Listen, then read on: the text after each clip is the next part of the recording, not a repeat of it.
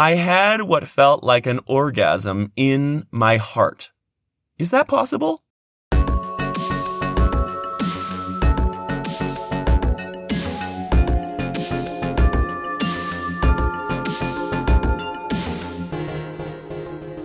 Getting discomfortable with silence. Day 2. On the morning of day 2, one of the leaders of our retreat, Kyle, talked more about what he called capturing the uncaught mind, which is basically becoming aware of our awareness. This was something I had struggled to figure out on day 1, but Kyle put it in extremely simple terms. He was like, look, we're in a room full of people. Look around this room. Where in this room do you feel that you and your awareness lies or exists? For most people, Kyle said, it feels like your awareness is in your head behind your eyes. And as I looked around the room and thought about it, I was like, he's right. There's all these people here, and in this space, it feels like I am right here, and that my awareness is in my head behind my eyes. For me, my awareness didn't feel like it was right behind the eyes. It actually felt like it was sort of like the back of my brain. I could sort of just like feel something there, and that seemed to be the source of all of my thinking. So as we went into the first meditation of the day, I put a lot of effort into trying to focus on that area of my head. First of all, I started doing the counting technique that I talked about in last week's episode, where you count to 7 and then you count in multiples of 7. And this time I actually managed to count in multiples of 7 all the way up to 49 without losing track of where I was. This was real progress from yesterday when I could only get to like 21 and had to just keep starting over and over. So I was already feeling extremely focused and clear. And then I started focusing on the back of my brain, this area that kind of felt like it contained my consciousness. And there really was a kind of a feeling there, a sort of like, sort of in my imagination, it looked and felt like a glowing orb or football that contained my consciousness. And I found that as I focused on that part of my head, it really stopped my thinking. In fact, I've been meditating off and on for a few years, and I've gotten pretty good at letting thoughts go. A thought comes into my mind, and I'm like, all right, I'm thinking, I'm trying not to think, so I just sort of stop mid-thought and let it drift away. But one thing I never felt like I had any control over were the sort of visual stimuli or hallucinations that I saw in my mind while I was meditating. I would either see sort of like just dancing colors, or my mind would start to draw up all sorts of free associated imagery. And I had never really learned how to stop that from happening. I just felt like I would get overwhelmed with imagery, and the best way to deal with it was usually just to open my eyes and meditate that way. But when I really focused my attention on this glowing football or this feeling at the back of my head that I associated with my awareness or consciousness, it froze. It was sort of like a deer in headlights. By kind of turning my attention seemingly on itself, it got caught in a sort of feedback loop where it couldn't think anymore. And it actually even stopped my visual hallucinations or visual mind wanderings, daydreams, whatever you want to call it. It was the first time that I had actually been able to stop visual hallucinations in my eye by simply focusing on what I considered my awareness. It was almost like I was rolling my eyes back in my head. And in fact, my eyes sort of were pointed upward, though my eyes were closed, as if I was looking back behind my eyes into that area in the back of my brain. It was a fascinating experience. It really did seem like when you look at the looking, when you focus on the focus, when you become aware of the awareness, it freezes. It stops. It like seizes up. All the gears just like grind to a halt, and you're just silent and neutral and clear. And it's a very calming, relaxing feeling to totally stop your thinking machine in its tracks. It was kind of intense. It actually felt like I was grabbing a piece of film as it was running through a projector and stopping the whole contraption from moving by holding it in place. As the meditation continued, they were getting longer and longer at this point, my legs started to feel uncomfortable again. And I was trying all these different ways to focus on my awareness or think about other things or just clear my mind so as to not feel that discomfort. And sometimes I was successful, and then sometimes the discomfort would return and I would feel pain. But I noticed while I was meditating that outside of the meditation hall at one point, there was a rustling sound as if some kind of creature was running around, and it sounded close enough to me that I actually had a fear response. And I discovered that when that fear response hit, a kind of like, there's a creature nearby. What if it comes and attacks me? The pain in my legs immediately disappeared. When your brain gets acutely focused on something that it deems really important, pain, low-level pain from sitting too long, is completely gone. Like, that priority is just completely lost. And I get it. My body was trying to tell me, oh, you know what? Like, maybe this is bad for your legs, man. Like, you should probably get up and move around. But I knew consciously that sitting for an hour in meditation wasn't going to kill me and wasn't going to hurt my legs. But then when this fear came, that was sort of a higher priority. It was like, oh, okay, now you really need to pay attention. Like, what if this weird snake or something comes and bites you? And once again, I was able to use my brain to say, no, that's not going to happen. I'm in a closed room, and that sound came from outside. But it was fascinating to see the way my brain could completely change reality from AJ, the person who has discomfort in his legs, to AJ, the person who's about to be bitten by a snake, and how different those two AJs were, but how actually, in the scheme of things, nothing had changed. I was just sitting in one spot, cross-legged. Between meditations, they would give us about a 10-minute break. And I would usually go outside to stare at ants on trees and marvel at every little detail. Or sometimes I would go to the washroom. And I noticed that as I was going to the washroom, there would sometimes be a lineup. And though we weren't supposed to interact with other people or even look at them or make any gestures or communicate to them in any way, you couldn't help but communicate a little bit in terms of, if someone was at the sink, for example, they would sometimes leave the sink running when they left so that you could go up and wash your hands. Or when you were walking down some of the narrow paths around the retreat center, people would step aside to let you pass. So there were these kind of polite, deferential moments, or someone would hold the lid of the garbage can open for you, but without really acknowledging you per se. And I noticed that when someone did something like that for me, I felt good. I was like, oh, that person cares about me. And then I realized, no, that person's not even looking at me. That person has no idea who I am. That person's not being nice to me. That person is just being nice to people in general, to any person. We were all interchangeable at that point. We were all just bodies that we weren't really paying attention to. In fact, one of the rules of the retreat, which I forgot to mention last time, was that you weren't supposed to look in any mirrors. They had covered all the mirrors in the retreat center, and they encouraged us to do the same if we were staying off-site. So at my Airbnb, I actually took the mirror down in the bathroom. So I had no idea what I looked like, what my hair looked like. I didn't put any effort into looking good. And it didn't really matter because supposedly no one was looking at me anyway. And it made me realize that I take everything so personally in my normal life. Like when someone cuts me off in traffic, they cut me off. When someone holds the door for me, they held the door for me. But then I realized that neither of those interpretations are true. They didn't cut me off in traffic. They just cut someone off. And it wasn't about me personally. So it wasn't like an affront to AJ or a disrespect to AJ personally. It shouldn't really have undermined my sense of worth because it wasn't really about me.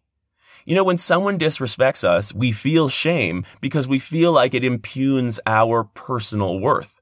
But when you reinterpret that situation, that this person isn't really being disrespectful to you, they're being disrespectful to anyone, then in theory, it should bring up less shame. But by the same token, when someone is really nice to you, it's probably not even really about you. That person's just a nice person who would be nice to anyone.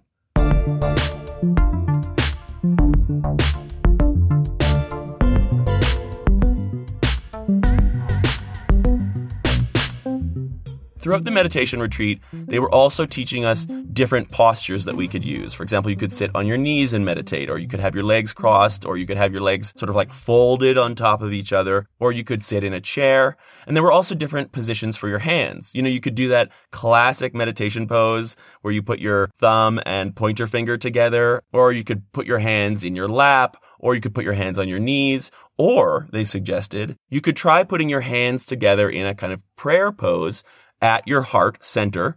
And given that everything in their philosophy is about the heart center, in fact, I don't know if I mentioned it, but the very name of the retreat center, Hridaya, means heart. So for the second meditation of the day, I tried putting my hands together in that prayer pose at my chest just to see what would happen. And I don't know if it was because of this, but I had a fascinating experience.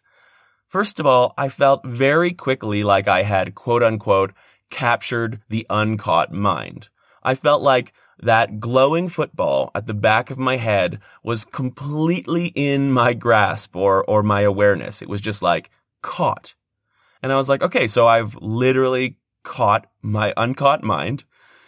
What should I do with it? And I was like, well, I should probably just love it. And pretty much as soon as I thought that, I felt a feeling of love well up in my chest, exactly in that area of the chest that I felt from the day before in last week's episode, that kind of butterfly, emotional energy or vibration or feeling, whatever it was, that feeling arose really strongly in my stomach, a feeling that felt like love, and it kind of shot up through my neck like it was a fountain. Like there was a fountain in my chest, and that fountain just like overflowed with love, and the love went up my neck and into my head and just like flooded my neck and head with love. And it just completely flooded and surrounded my glowing football, my sense of awareness, my consciousness. And it actually like made my eyes water a bit. It was a really powerful, like really pleasant feeling. And then the strangest thing happened. As that fountain of love flooded my head, it felt like the glowing football of my consciousness dissolved. It was just sort of gone. Or not exactly gone. It was like that football had now been spread all over my upper body. It was like this feeling of love had flooded my torso and my neck and my head, and it had washed my consciousness sort of uniformly throughout my body and my back, at least my upper body. It made my sense of self, like my consciousness or awareness, feel a lot bigger all of a sudden. Like it felt like my me, my envisioning of who I was and where I was in space was now different and a lot bigger and encompassed more of my sort of chest and back as well. It felt incredible. I was literally like beaming and smiling. And then the woman beside me started rustling around like a lot. Like she just kept moving and readjusting, and it made this feeling kind of diminish. And as always happens when a good feeling starts to go away, I felt sad, and then I got angry because I was feeling sad, and I was annoyed at this woman. I felt like this woman was ruining my mojo. And then my brain actually started to come up with all these conspiracy theories. My brain was like, oh, well, she had her eyes open and she was looking at you and she saw the kind of bliss and joy that you had attained, and she was jealous. And so she started rustling around, maybe not on purpose, but unconsciously to try to disturb your peace because she wanted to bring you down. And then I was like, that's absurd. Of course, that's not what's happening. And even if it is what's happening, there's no way I could possibly know for sure. I'm not going to open my eyes and investigate. As they say in AA, other people's opinions about me are none of my business. It occurred to me in that moment that in order to stay angry at someone, we kind of need to attribute a conscious malice to them. We need to say that they knew what they were doing was going to hurt us. Otherwise, we can't really justify being angry at them. And I think because we're so kind of trained to blame someone else for what we're feeling, instead of recognizing that we are responsible for our own feelings, we kind of need to lie to ourselves in order to keep that blame and keep the focus on someone else so that we don't have to deal with the fact that we are the ones who cause our own feelings. By interpreting her rustling as a malicious attempt to derail my meditative bliss, I was able to tune out the fact that I was the one who actually stopped concentrating. I allowed myself to be distracted. I wasn't able to push through that rustling and stay focused on myself. It wasn't her fault. It was mine. And then I was like, wait, I just pumped a bunch of love into my brain and dissolved my consciousness. Where is that love now? So I got back in touch with that feeling in my chest, and I kind of just tried to expand that loving feeling up into wherever that angry feeling was. And it actually worked. My anger and annoyance ebbed away, and this woman was still wrestling. Like, she was seriously wrestling. But once I had kind of reinterpreted the scenario, gotten rid of the blame, and focused back on my sense of love in my chest, I just felt neutral about it. I was like, yeah, there's a rustling sound. What of it? Who cares? It doesn't matter. And I was able to get back to focusing on my meditation because that rustling was just neutral. In the same meditation, I had an interesting experience where my mind started to wander, and for some reason, I started thinking about my body. And I had this intense feeling that I didn't like the way my body looked. I was like, oh, I'm so small and hairy. I'm just like really unattractive. And then I was like, oh man, deep down inside, I guess I just hate my body. I hate it. And then I felt really sad. I was like, oh man, it sucks that I'm this person who deep down hates my own body. And then I was like, wait, I'm thinking again. I'm supposed to be meditating. So I just brushed those feelings aside, and I was neutral and meditated for another 5 minutes or so. And then when thoughts started to reemerge, I was like, hey, whatever happened to that deep hatred I had for my body? And I sort of just like thought about my body again, and I felt completely neutral. I did not hate my body. And I was like, oh, right. This is that classic scenario that I've talked about before, where I mistake a feeling, which is always transient. A feeling is always temporary. But when you're feeling it, it feels infinite, and it feels indicative of some deep truth. So once again, for whatever reason, I had a transient feeling that I hated my body. You know, every now and then I have that feeling. I focus on the negative or some kind of interpretation that being hairy and small is bad.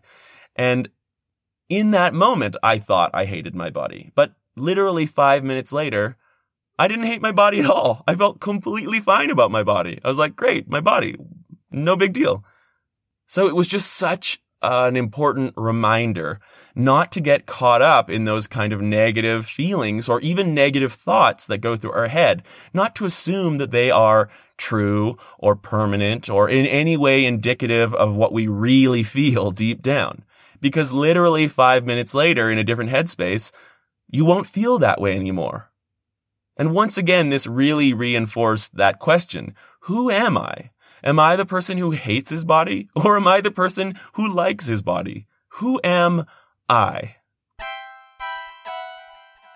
At lunch, I was sitting and eating in silence, and there's all these people moving around me, just doing their own thing. And it started to feel, because I was never looking at their faces, like they were extras or something, but very carefully choreographed extras. Like everyone was dancing around me in this very pre-planned way, and I was just sort of at the center of it all, taking it all in. And then I started to notice, because once again, even when you eat, they separate it between men and women. Once I started to kind of become aware of all of these extras moving in a choreographed dance around me, I started to notice that all of them looked attractive. even though I wasn't looking at them. It was like out of the corner of my eye, every single guy looked like he was super hot. And it was interesting to just see because I'm usually attracted to faces. Like that's the thing that really draws me to someone. But when I'm not looking at faces, and in fact, when I'm not even getting a very good look at a person at all, the idea of a guy or the mere shape of him or I don't know, like the pheromones or something, is just like every guy felt attractive when I wasn't looking at him.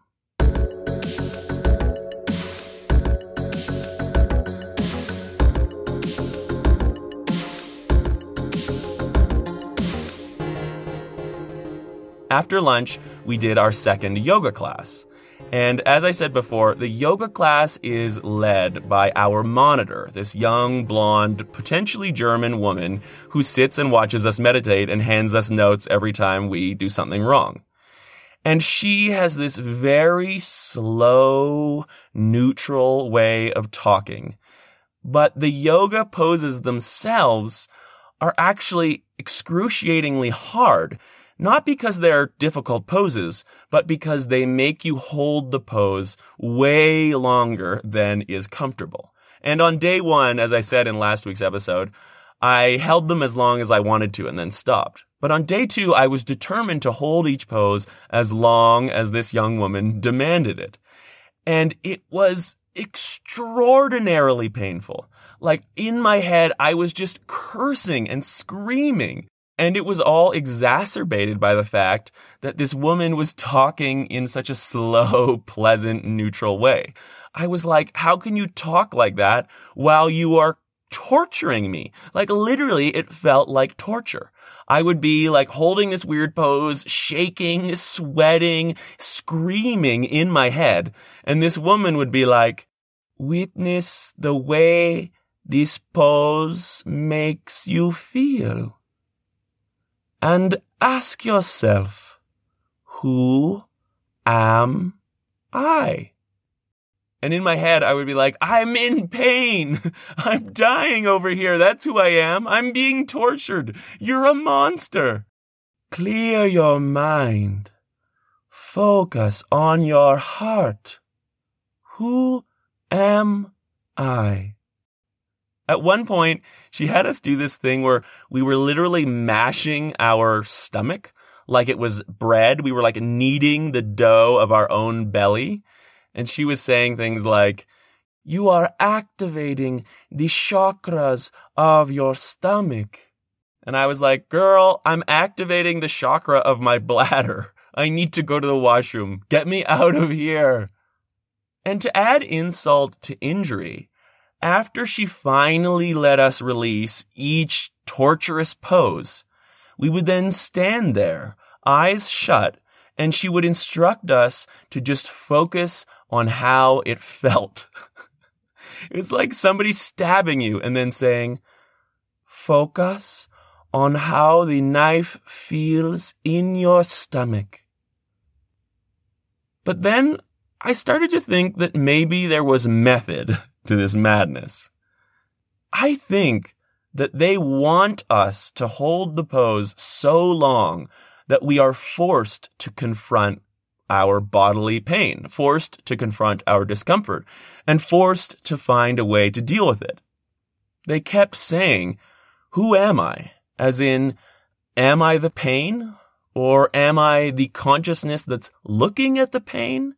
And if I am just the consciousness looking at the pain, do I have to feel the pain, or can I just point my awareness somewhere else? And I started experimenting with it, and there were some occasions where I was able to just point my awareness somewhere else, and the pain went away. During the lecture portion of the second day, they had a bunch of questions that people had written on pieces of paper. And one of the questions really tested my ability to stay silent. The question essentially said, I had what felt like an orgasm in my heart. Is that possible?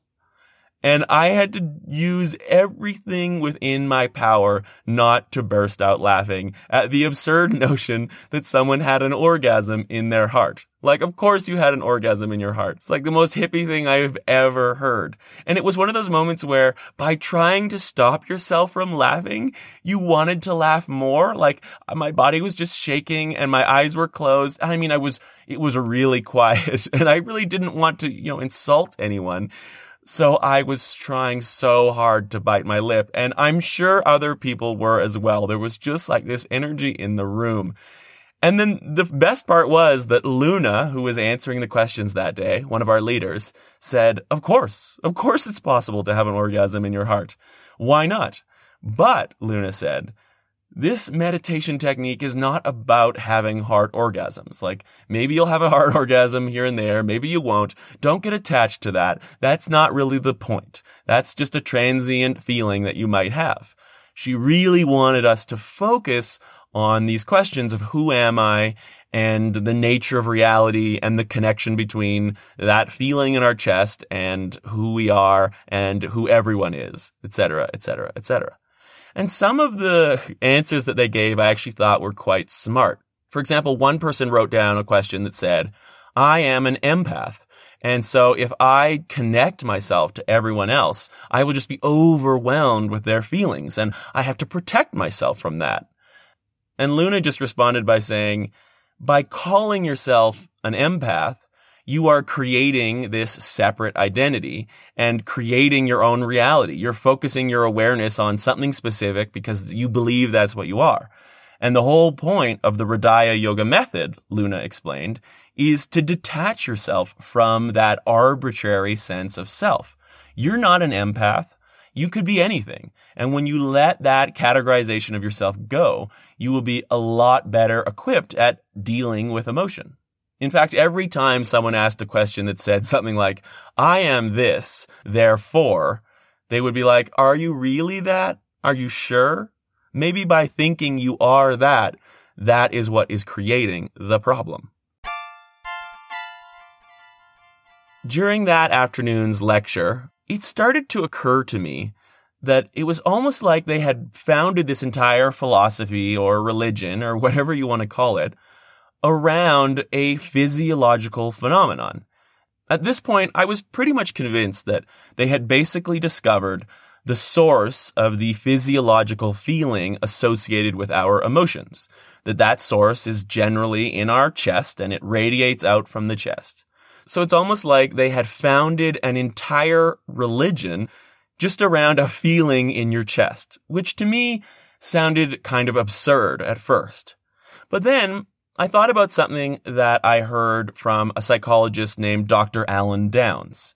He is an expert on shame, and he wrote this great book called The Velvet Rage, which, though not perfect, makes a really good case for the way shame affects the queer community. And Alan Downs, in one of his other books called The Half-Empty Heart, I've spoken about it before, says that the best thing in life is feelings. And when you think about it, that's actually true. Without feelings, we wouldn't enjoy anything because enjoyment itself is a feeling. Without feelings, we wouldn't love anything because love itself is a feeling. In fact, without feelings, we probably wouldn't even have the words good and bad because I feel like those words and those judgments are so deeply rooted in positive feelings and negative feelings.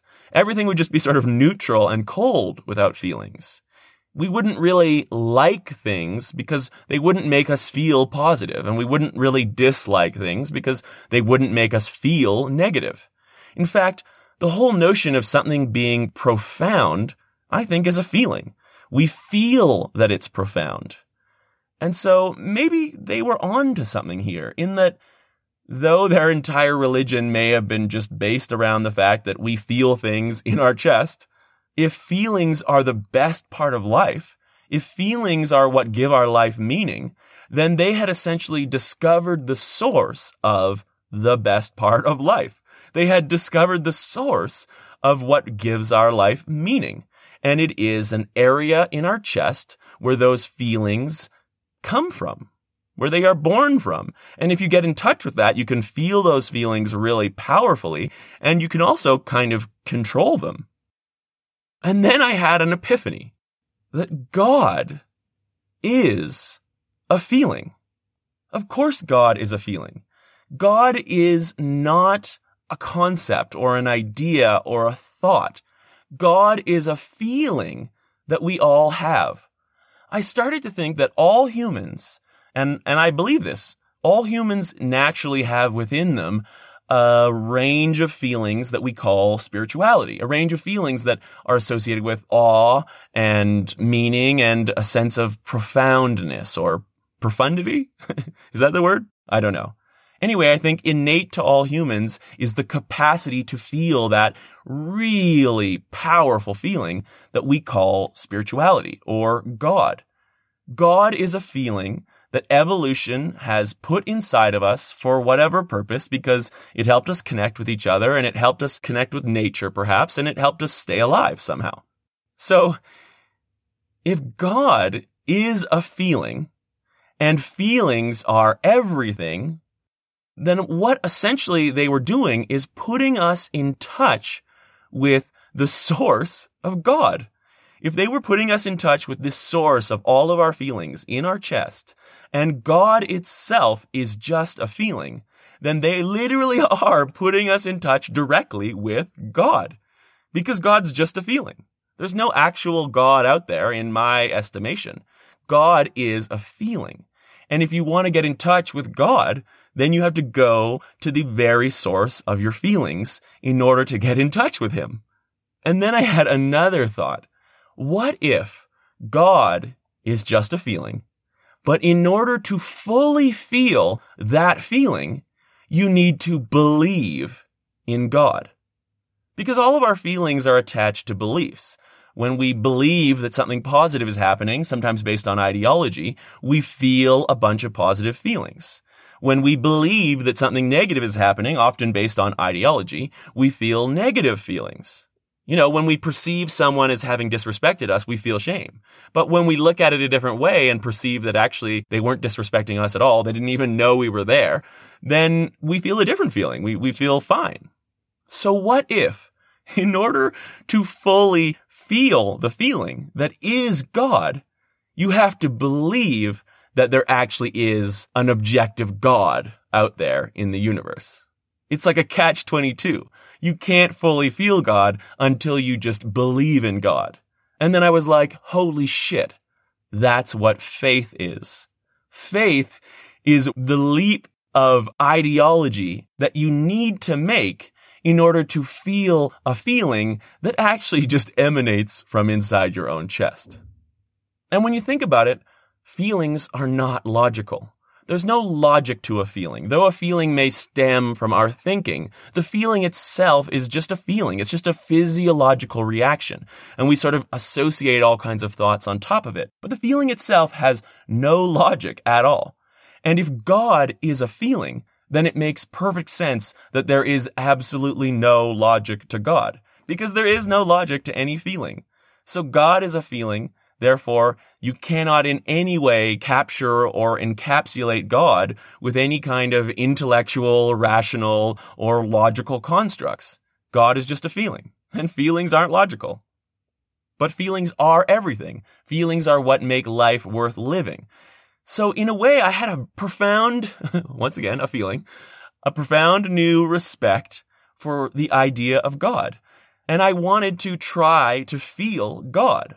But I don't believe in God. I don't believe that there is a God. So I was caught in this catch-22. How was I going to feel the feeling that is God unless I could somehow convince myself that God actually existed? And that was the end of day 2.